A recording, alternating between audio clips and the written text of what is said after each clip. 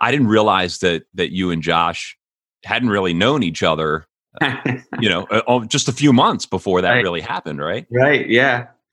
Yeah. Like I'd never been to his apartment. He'd never been to mine. Like we had some beers after class, and I think we'd gone to like a Caps game. That was like the most, like going to a hockey game with me is if you could survive it, we can be friends. But because I get, especially Caps games, I get very into it. And I think that's what kind of bonded us was he got some tickets through his work and we went together and we were pretty close after that. But yeah, we had only known each other a couple of months. And, but when I saw him, that night at the Pug at our favorite bar, I could tell he was just kind of like, he just looked beat up, and mentally and I kind of felt the same way, but I saw an opportunity for that summer.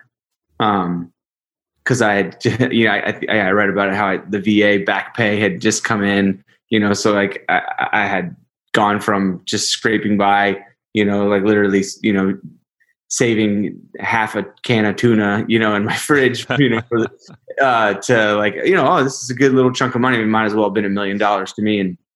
And so I bought that Land Cruiser and, which was just a dream car of mine. And I'm the second owner of that thing too. It's an 88. Oh, wow. Yeah. Which is just unheard of. And I still have it. She's resting. She's done her time. So I'm looking for, the house we're going to get, up in Maine has a big garage. I'm looking forward to giving her some TLC, but, anyway, yeah, I mean, it just felt like, wait a minute, I shouldn't do this alone. Like I shouldn't just be me and Fred. And here is someone who clearly, needs like an adventure, I mean, Josh was young. He's younger than me. He's like at least 3 or 4 years younger than me. And when I think he was only like 24 when he lost his leg. That was 2009. 2009. Yep. The year before I was there. He might've even been younger than that. And,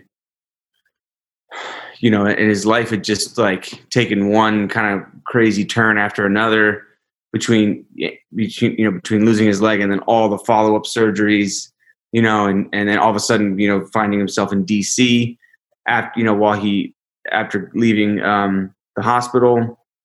And it just seemed like, hey man, like let's go see this country that we, served. And it just felt like it totally made perfect sense.